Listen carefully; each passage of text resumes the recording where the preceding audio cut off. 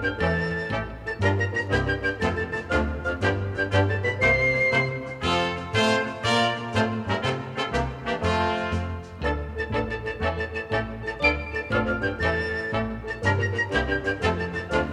and welcome to the Imagineer Podcast, your unofficial guide to all things Disney. I'm your host, Matthew Krull, and this is episode number 34 of the Imagineer Podcast. In today's podcast episode, we are going to be talking about a classic attraction at the Magic Kingdom. And I don't just mean any old classic attraction, I mean one of the first attractions that comes to mind when you mention the Magic Kingdom or mention Walt Disney World or Disneyland or the Disney parks to just about anybody, whether they go to Disney often or not, and that is the world-famous Pirates of the Caribbean. Of course, the first Pirates attraction to open was over at Disneyland before the Walt Disney World even opened its doors. But in today's episode, we are going to be talking about the Magic Kingdom version of this attraction, and I'll allude to and talk a little bit, of course, about some of the other Pirates of the Caribbean attractions around the world. So I'll give you a little bit of history about the how Pirates of the Caribbean came to be, some of the background and details, things you might not have known before about this classic attraction, which is just rich with so many details and so much history. We'll, of course, ride Pirates of the Caribbean together thanks to some 360-degree binaural audio. And then at the end of the show, we'll come back and I'll tell you a little bit more about how you can connect with the Imagineer Podcast on all of our social media channels and how you can help to inspire and create the future of the show. So, grab some headphones, pull up your favorite armchair, and enjoy this episode of the Imagineer Podcast.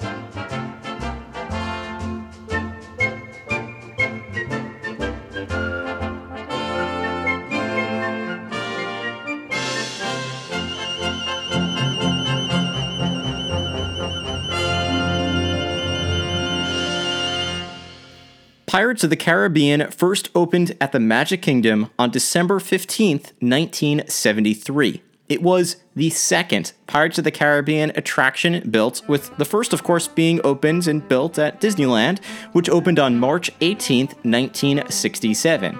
And since the opening at the Magic Kingdom, there have, of course, been other versions of the Pirates of the Caribbean attraction, which have opened at Tokyo Disneyland, which debuted on April 15th, 1983, at Disneyland Paris, which opened on April 12th, 1992, and Shanghai Disneyland, which opened the most recently on June 16th, 2016. Of course, Pirates of the Caribbean is a super popular and iconic boat ride attraction that transports guests to a time when pirates roamed the seven seas in search of buried treasure, often pillaging towns and just making an absolute mess for the townspeople to clean up.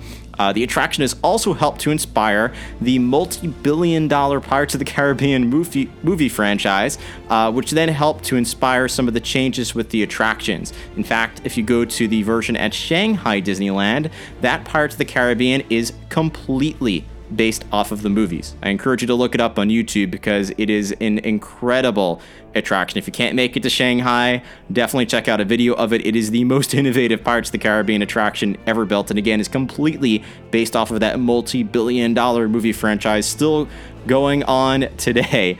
And it was also one of the final attractions that Walt Disney personally supervised, which opened just 3 months after his passing. But believe it or not, Walt originally had a completely different idea in mind for what this attraction would be like. Originally, Walt had an idea for a walk-through wax museum. You heard me right. Guests would walk through various rooms and see wax figures of pirates and other people of the age of Pirates of the Caribbean. And that was Walt's original idea for what this attraction would be like. However, The Imagineers argued with Walt that a walkthrough exhibit really just wasn't that practical and would actually be rather difficult to manage in a theme park setting. And so the Imagineers would be unable to completely control how the guests experience the exhibits and thus just lose out on an element of storytelling and, of course, the overall operations of knowing how long people would take to get through the exhibits. And it would be overall a little bit of a mess for the Imagineers to design and then to actually operate, for the cast members to operate in the park itself. And because of the success of the It's a Small World boat ride at the 1964 World's Fair, the Imagineers suggested creating a similar attraction for Pirates of the Caribbean. And they also suggested turning the wax figures into audio animatronics, which were made popular by other World's Fair attractions like Great Moments with Mr. Lincoln and the Carousel of Progress Theater, which were, of course, other attractions that Walt had created and also had seen some great success with the introduction of that new technology, the audio animatronic figures. So on January 21st, 1968, more than a year after Walt's passing, an episode of World of Color debuted on television that introduced this attraction to the world. In the episode, which I love because it was written by Disney legend and Imagineer Marty Sklar, a very, very famous Imagineer who worked on every Disney park around the world, Walt Disney introduced Disneyland ambassador Julie Reen to New Orleans Square and to what he called the Blue Bayou Lagoon, describing how guests would board a boat, ride down a waterfall, and travel back into the past to the time of the pirates.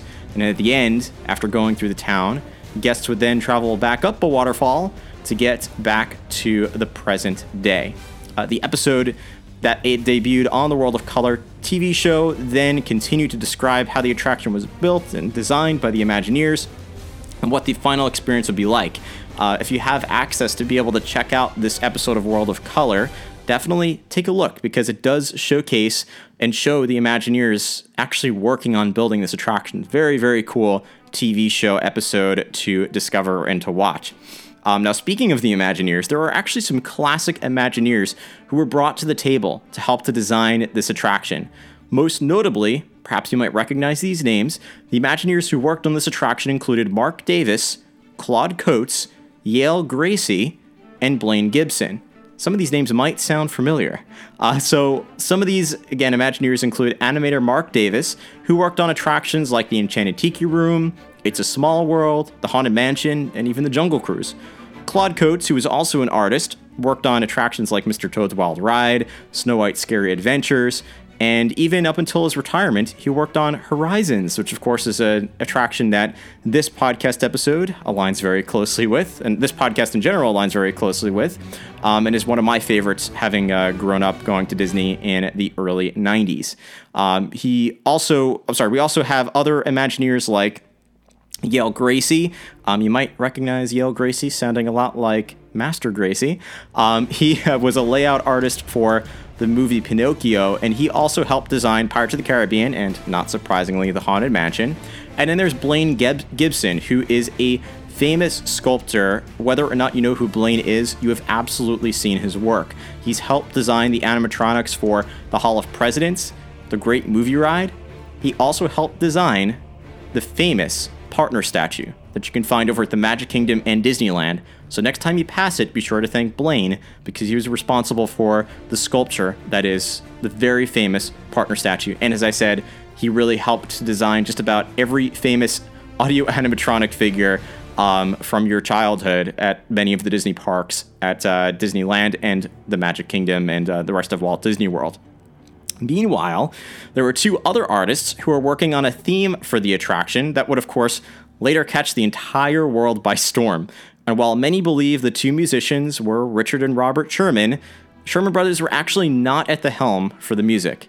Instead, Yo-Ho, A Pirate's Life for Me, was actually written by George Bruns and Xavier Atencio. So you can thank the two of them for writing Yo-Ho, A Pirate's Life for Me, which of course gets stuck in everybody's head at the end of the attraction, or even at the end of the Pirates of the Caribbean movies.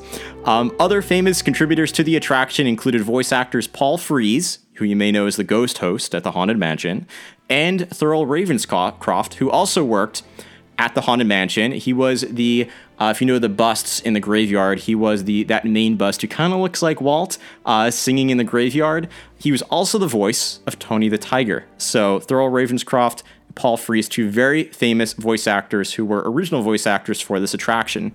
In the current version, they're still there, but you also have some modern voice actors, including Corey Burton, who now does the safety spiel for Pirates of the Caribbean.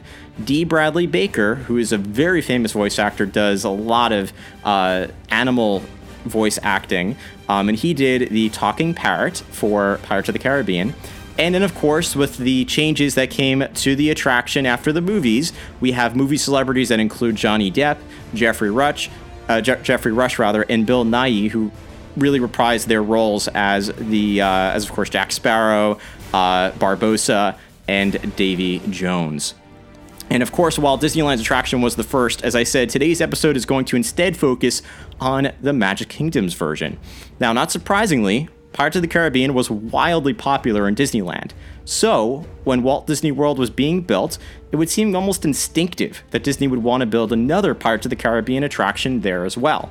However, there was this general feeling that because Florida was so close to the Caribbean, that guests traveling there, and of course even the Florida locals, would really have little interest in a Caribbean-based attraction. Why would they want to go on an attraction based on the Caribbean if they could just go to the Caribbean in just a couple of hours by plane, or even just drive down to the Keys? Why would guests in Florida want to have a Caribbean-based attraction? It'd almost be like having a California-based attraction or park in the state of California.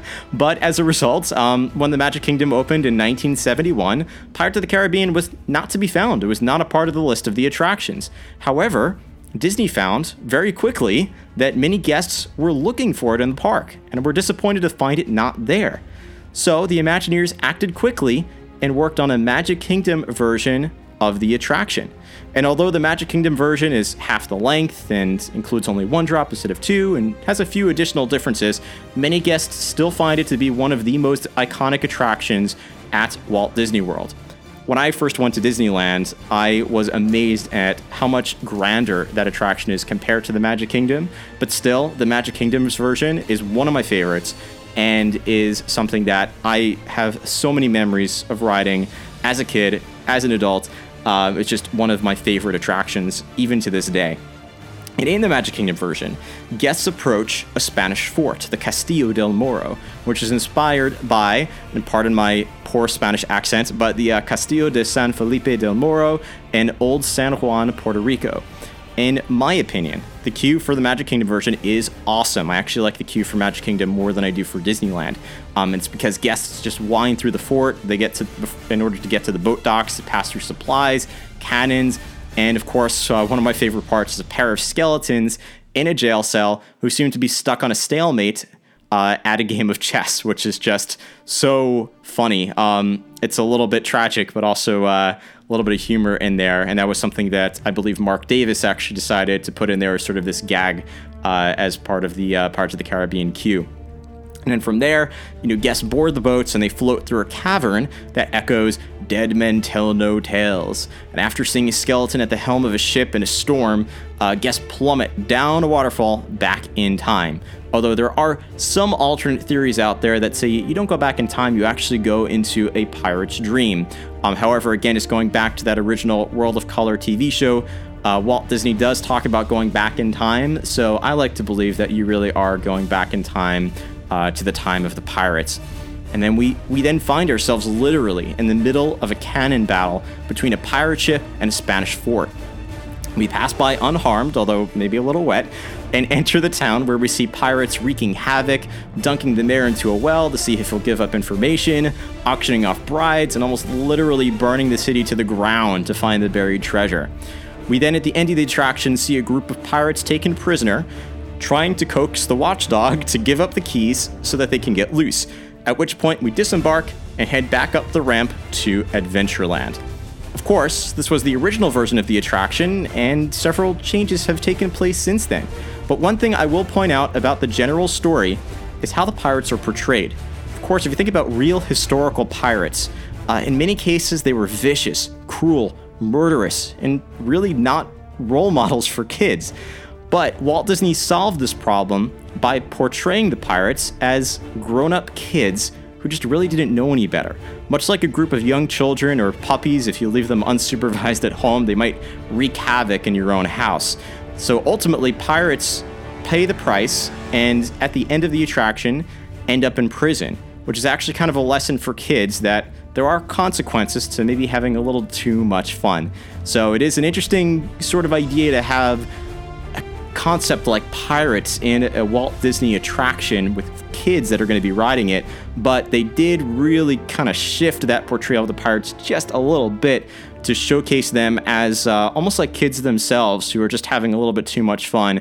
But again, at the end, they end up in prison.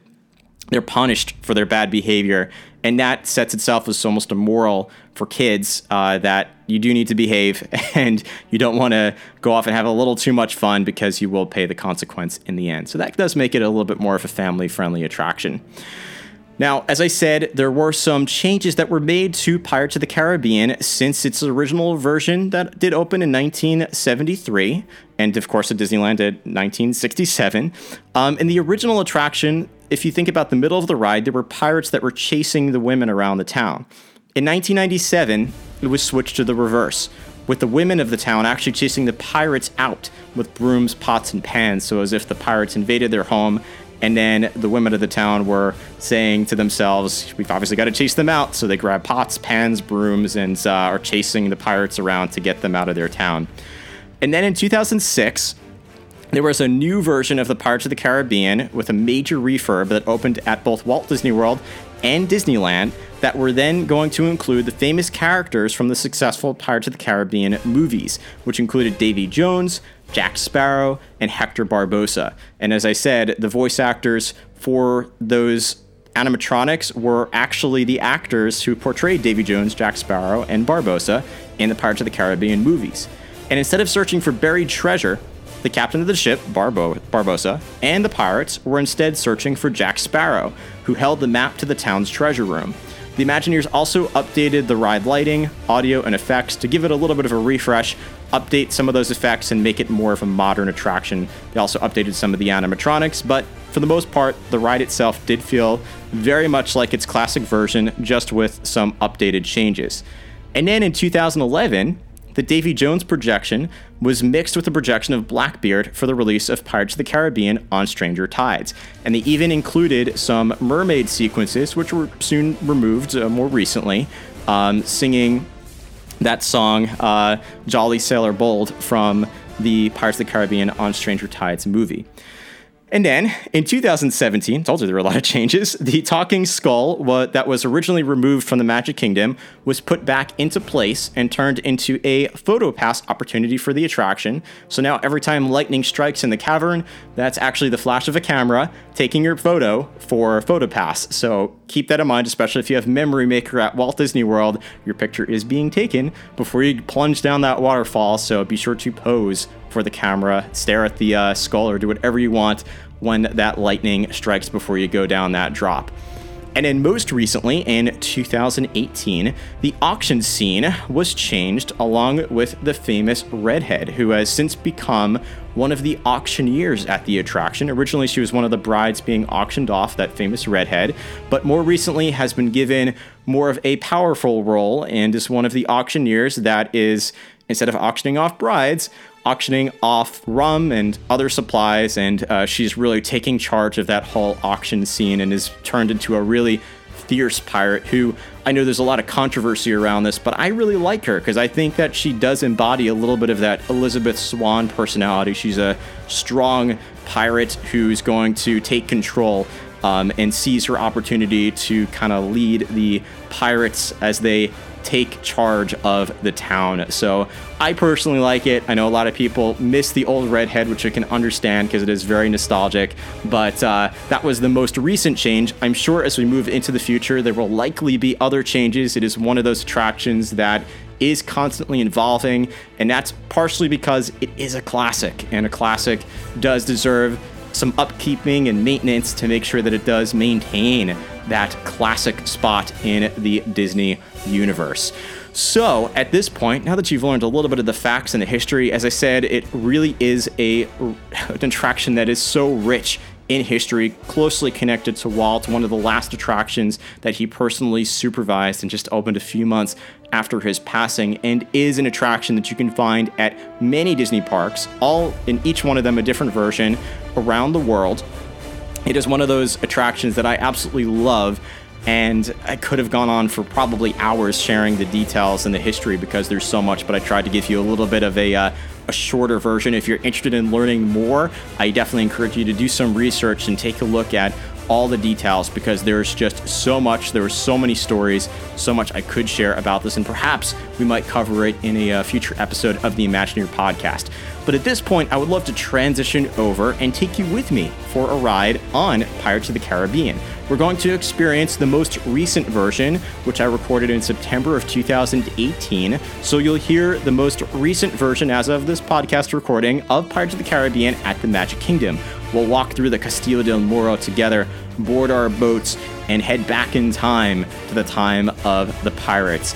As with other binaural 360-degree audio, this is something that is best experienced with headphones, or over-the-ear headphones or in-ear earbuds. But still, as I always say, if you're in your car listening through speakers, you're still going to get a great audio experience. So no matter which piece of audio equipment you choose to use, just sit back and relax, and let's journey together through Pirates of the Caribbean at the Magic Kingdom.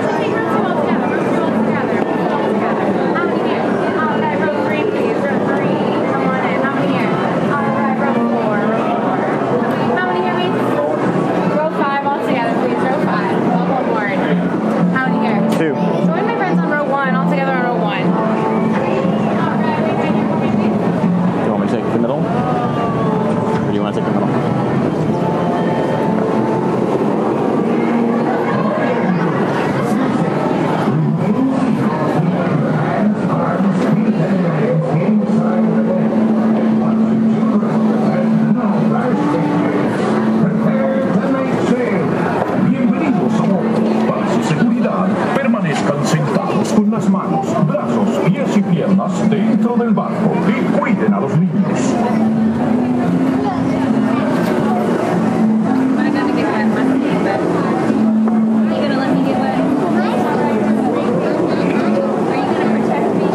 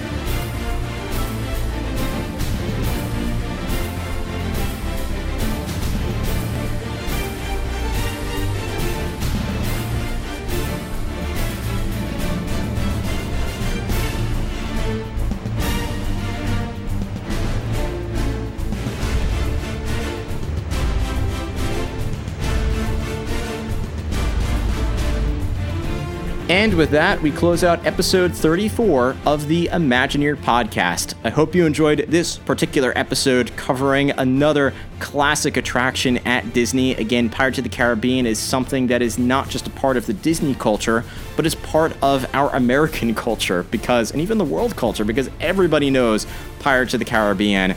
And it's one of those things that no matter if you go to Disney once, if you go to Disney every year, if you go to Disney multiple times a year, or if you've even never been to Disney, you know Pirates of the Caribbean. It's just one of those things that is a classic and that everybody knows as being associated with Disney.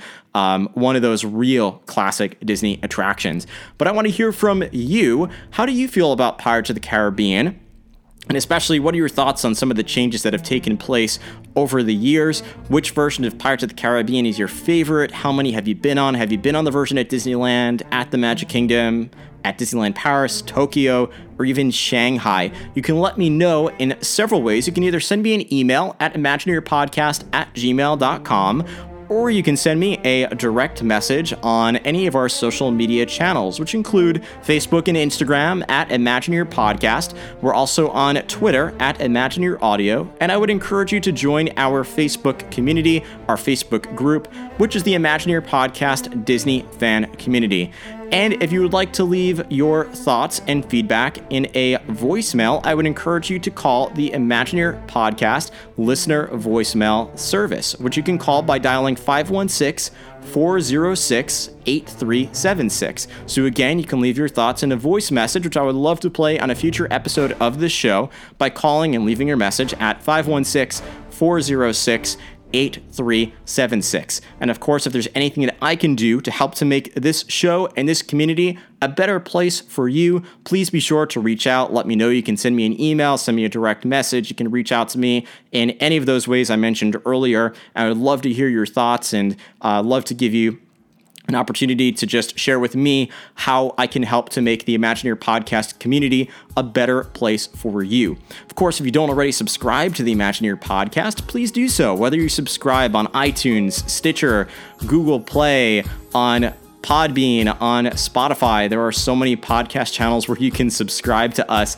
And if you have a particular episode that you would love, one of the best things that you can do is to please share out the podcast. Whether you share out your favorite episode, you share out the podcast as a whole. You can share it on Facebook, on Instagram, through Instagram stories, on Twitter, whatever you prefer to use for social media, or just by connecting to your friends one-on-one to share out the podcast, does a tremendous service to help us to grow our podcast community, which has been growing very quickly. So I thank all of you who have been sharing out the podcast. And if you would take just a minute, 30 seconds, however long it takes, to leave us a rating and a review in the iTunes store especially, or even on Facebook, that also does a lot to help us to grow our podcast and lets iTunes especially know that this is a podcast community that others are enjoying. And it helps to also show for those who might discover the podcast what the podcast is all about, and just leave your thoughts about this podcast. Again, it does a lot to help us to grow our podcast channel. As always, as I said earlier, if there's anything I could do to help make this podcast a better community for you, please let me know. And as always, as I always like to close out every podcast episode, please remember that it really is possible to make your dreams come true.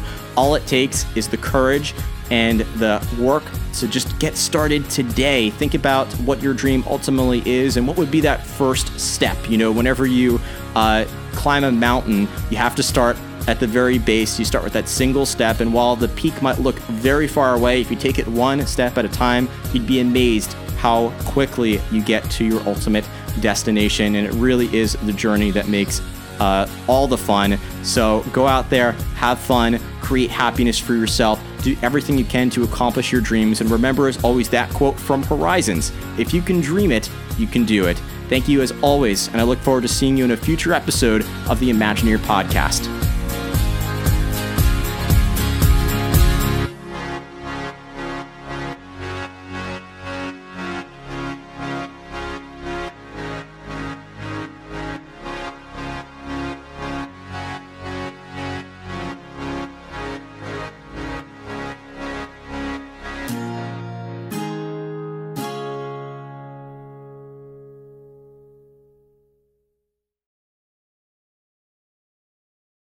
This is what we call New Orleans Square. And here's a picture of it from the riverfront as it will look when it's finally finished. And all these little streets are going to be very intriguing, little shops and things, and people can wander around in there. And then in here, we have a special attraction. We call it the Blue Bayou Lagoon. And people are going to get on a boat here and ride through the lagoon. And then as they get around here, we're going to take them down a waterfall and take them back into the past, into the days of the pirates, you know, where the whole Caribbean area was full of pirates, and they're always sacking towns and things. And you believe in pirates, of course. Oh, yes. So you want to see some? Love to. Right over here. We'll meet them.